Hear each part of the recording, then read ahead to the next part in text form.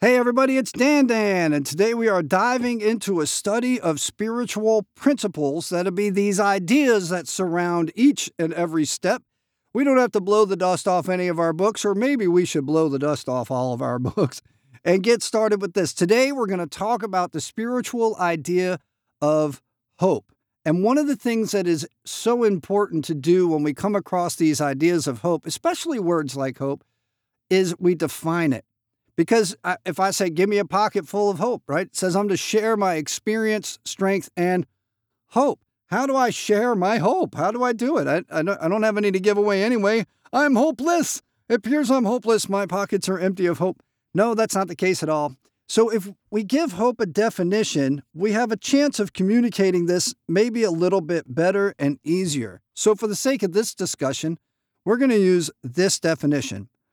The desire in the present time, the desire right now in this moment, that something will be different in the future. The desire right now in the moment, that something will be different in the future. I'm thinking right now that I'm new to recovery. Maybe this is you. I'm new to AA, and I believe that I can achieve these things those people in those meetings say I can achieve. Hope. The desire in the present that something in the future will be different. I believe right now that the guy I'm working with, I just met a newcomer, that in spite of the fact that he's got these astonishingly difficult problems, that he too can recover. I believe in the moment that something's going to be different in the future. And if you take that definition and throw it in the word hope into our literature, it seems to work out really, really good. One of the resources I use for this type of thing is a thing called 164andmore.com. That's 164andmore.com.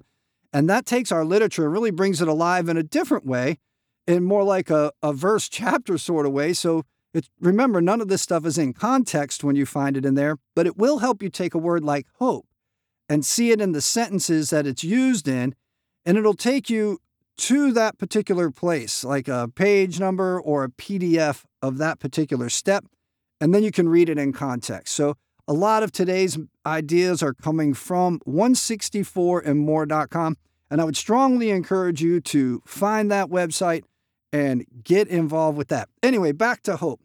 Hope is something that is what they call esoteric. It's an outside idea, but it lives inside of us. Hope is an emotional state, a framework of mind. Hope is naturally optimistic. Hope demands and commands and allows us the ability to persevere and persist during difficult times. It sounds so flimsy and it's sort of like mystical. Maybe it's maybe for some of us it sounds almost like a religious term. What it really is, what hope is a very strong starting point to achieve a particular goal. Hope is the requirement of recovery that honesty, willingness, open-mindedness, and humility are built on. Because if you don't have hope that you can achieve it, well, then you won't get there. It's so, so important. And I love the idea of hope. I love the idea that right now in this moment, I can think of how something's going to be different in the future and then aim myself that way. Now, where does this hope come from? Well, it comes from other things, other people. It comes from the knowledge that what I'm dreaming about, the thing that I imagine, can in fact happen. And that's what sharing our hope is about. When one alcoholic helps another, they create hope in each other. And in our forward to the third edition, it says each day somewhere in the world, recovery begins. It just begins. Step 1, when one alcoholic talks with another alcoholic, sharing experience, strength, and hope. They share. What did I do? My experience, strength, how I did it. Hope, the outcome. They share what I do, how I did it, and this was the outcome. What did I do? How I did it? This is the outcome. So when I sit back and I have a desire in the present time that something be different in the future, and I got to go find that right there. I got to go find what I am to do, right? And what the outcome will be and who has already done it. Who already knows the path, because that's the path. Giving me the path, me giving the path to somebody else, me saying, here's what you do. That is sharing the hope. And the hope must have with it the experience. What did I do? Strength. How I did it. What did I do and how I did it are the foundation that gives somebody the hope, the outcome to anticipate if they do it also. So as we get into this, it's got to be contrasted with another thing. And for us in AA, the hopelessness of alcoholism is pretty profound for a lot of us. We get into astonishingly difficult troubles, it tells us in our book. And it's really outlined well on pages 26 and 27. So I wanted to just use this for a second to go over the idea of hopelessness. Another word for that is despair. And so it starts off on 26. It says, a certain American businessman had ability, good sense, and high character. That defines a lot of us. For years, he had floundered from one sanitarium to another. You know, for us today, that might be a rehab to another, or you've picked up dozens of white chips, or none at all, or you've thought about you needed to have some sort of help to solve your problem with alcohol or drugs, but you decided, nah, not right now. He had consulted the best-known American psychiatrist. Then he had gone to Europe, placing himself in the care of a celebrated physician, the psychiatrist Dr. Carl Jung, who prescribed for him.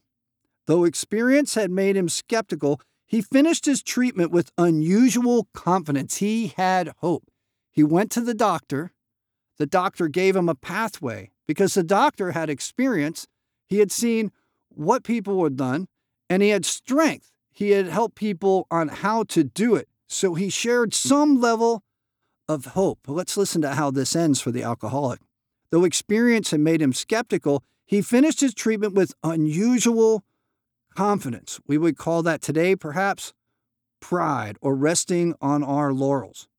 His physical and mental condition were unusually good. Above all, he believed he had acquired such a profound knowledge of the inner workings of his mind and his hidden springs that relapse was unthinkable, that self-sufficiency, self-knowledge, and self-reliance were about to save his butt from relapse. Nevertheless, even with all that, even knowing all those things, he was drunk in a short time. More baffling still, more confusing, more indescribable, more incomprehensible still. He could give himself no satisfactory explanation for his fall. So there's certain types of hope that are like false for us alcoholics that might be excellent for other people. And that's because we have this spiritual malady that creates, that inside of that is this obsession and this craving that draws us back when we rely on ourselves. We must have a power greater than ourselves in order to do this. So he returned to this doctor, whom he admired, and asked him point blank why he could not recover.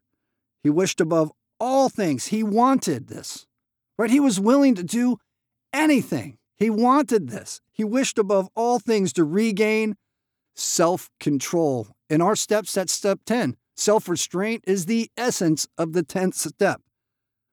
Self-control. He seemed quite rational and well-balanced with respect to other problems, yet he had no control whatever over alcohol. Why was this? Oh my gosh, right? How frustrating for us. I've got to quit. I've got court tomorrow. I can't go to my probation appointment drunk. Well, you know what? Maybe if I just have a drink or two, I can calm down, and that'll be all right. And I'll brush my teeth real good, and I'll eat at McDonald's or something. Or I'll go eat a hot dog or something, right? I'll do something. I'll put a bunch of onions at the gas station on a hot dog, and they won't smell it. I'll just smell like fermented onions. Something like that, right? Why was this? He begged the doctor to tell him the whole truth, and he got it. In the doctor's judgment, he was utterly hopeless. There was no experience the doctor had to share. There was no way to do this the doctor could give him. There was no how to do it the doctor could give him. Consequently, no hope, no desire in the moment that the future could be different. He could never regain his position in society, and he would have to place himself under lock and key or hire a bodyguard if he expected to live long. This was the great physician's opinion. But this man still lives and is a free man. He's free of alcohol. He's free of this obsession. He's free of those cravings. He's free of this aberrant behavior. He's free of those curious mental blank spots that have us just jump off a cliff. He's free of it. He does not need a bodyguard, nor is he confined. He can go anywhere on this earth where other free men may go without disaster, provided he remains willing to maintain a certain simple attitude. And we learn later in our literature that simple attitude is the maintenance of a spiritual way of life, maintenance of a spiritual condition, that there's a certain framework of thinking, feeling, and acting that when we're in it, we are actually recovered and we are immune to the effects of alcohol. We are immune to the idea of craving. We do not get tempted. Indeed, we can see how we can add to the party. We try to be a jovial, happy part of whatever we might be a part of. Some of our alcoholic readers may think they can do without spiritual help. Some of the people in AA come in and they're going to work the 12 steps without the God thing, right? I'm going to do it without the God thing. I don't need the God thing. Let us tell you the rest of the conversation our friend had with his doctor. Remember, Carl Jung, the most prominent physician on planet Earth in regards to things like this, a psychiatrist, this is what he said. The doctor said, "You have the mind of a chronic alcoholic. Is that you? Can you be rigorously honest with yourself and say, hey, I've got the mind of a chronic alcoholic, if in fact that is you?" The doctor says, I have never seen, maybe except one, nope, I have never seen one single case recover where that state of mind existed to the extent that it does in you. Let's go back. I've never seen it happen. I've never seen it happen where that state of mind existed. State of mind, so important. The framework of mind is the key to the whole thing. Our friend felt as though the gates of hell had closed on him with a clang. He was hopeless. He said to the doctor, "Is there no exception?" "Yes," replied the doctor, "there is. Exceptions to such cases such as yours have been occurring since early times. Here and there, once in a while, alcoholics have had what are called vital spiritual experiences. In our program, we talk about that as being sufficient enough to change our personalities.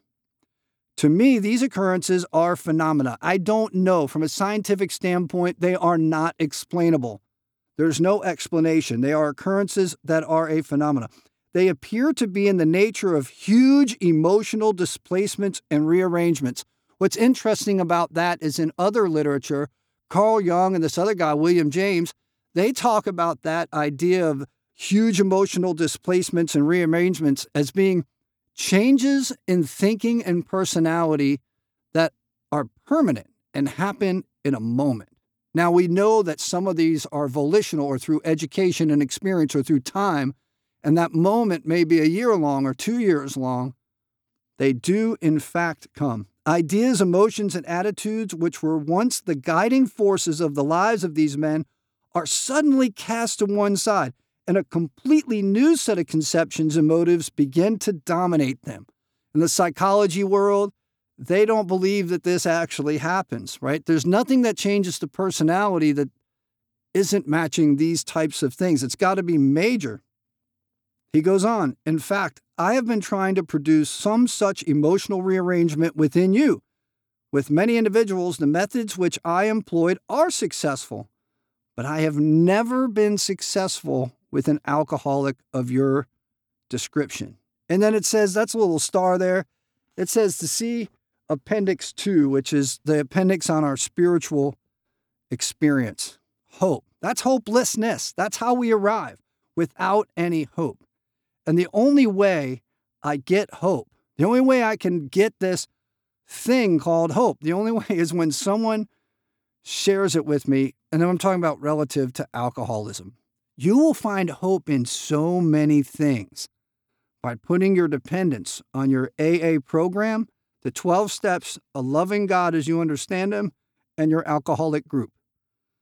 Wow, the hope is incredible. You can go ahead and take hope, and you can apply it to things like relationships. You can apply it to professional skills. You can apply it to college degrees, financial security.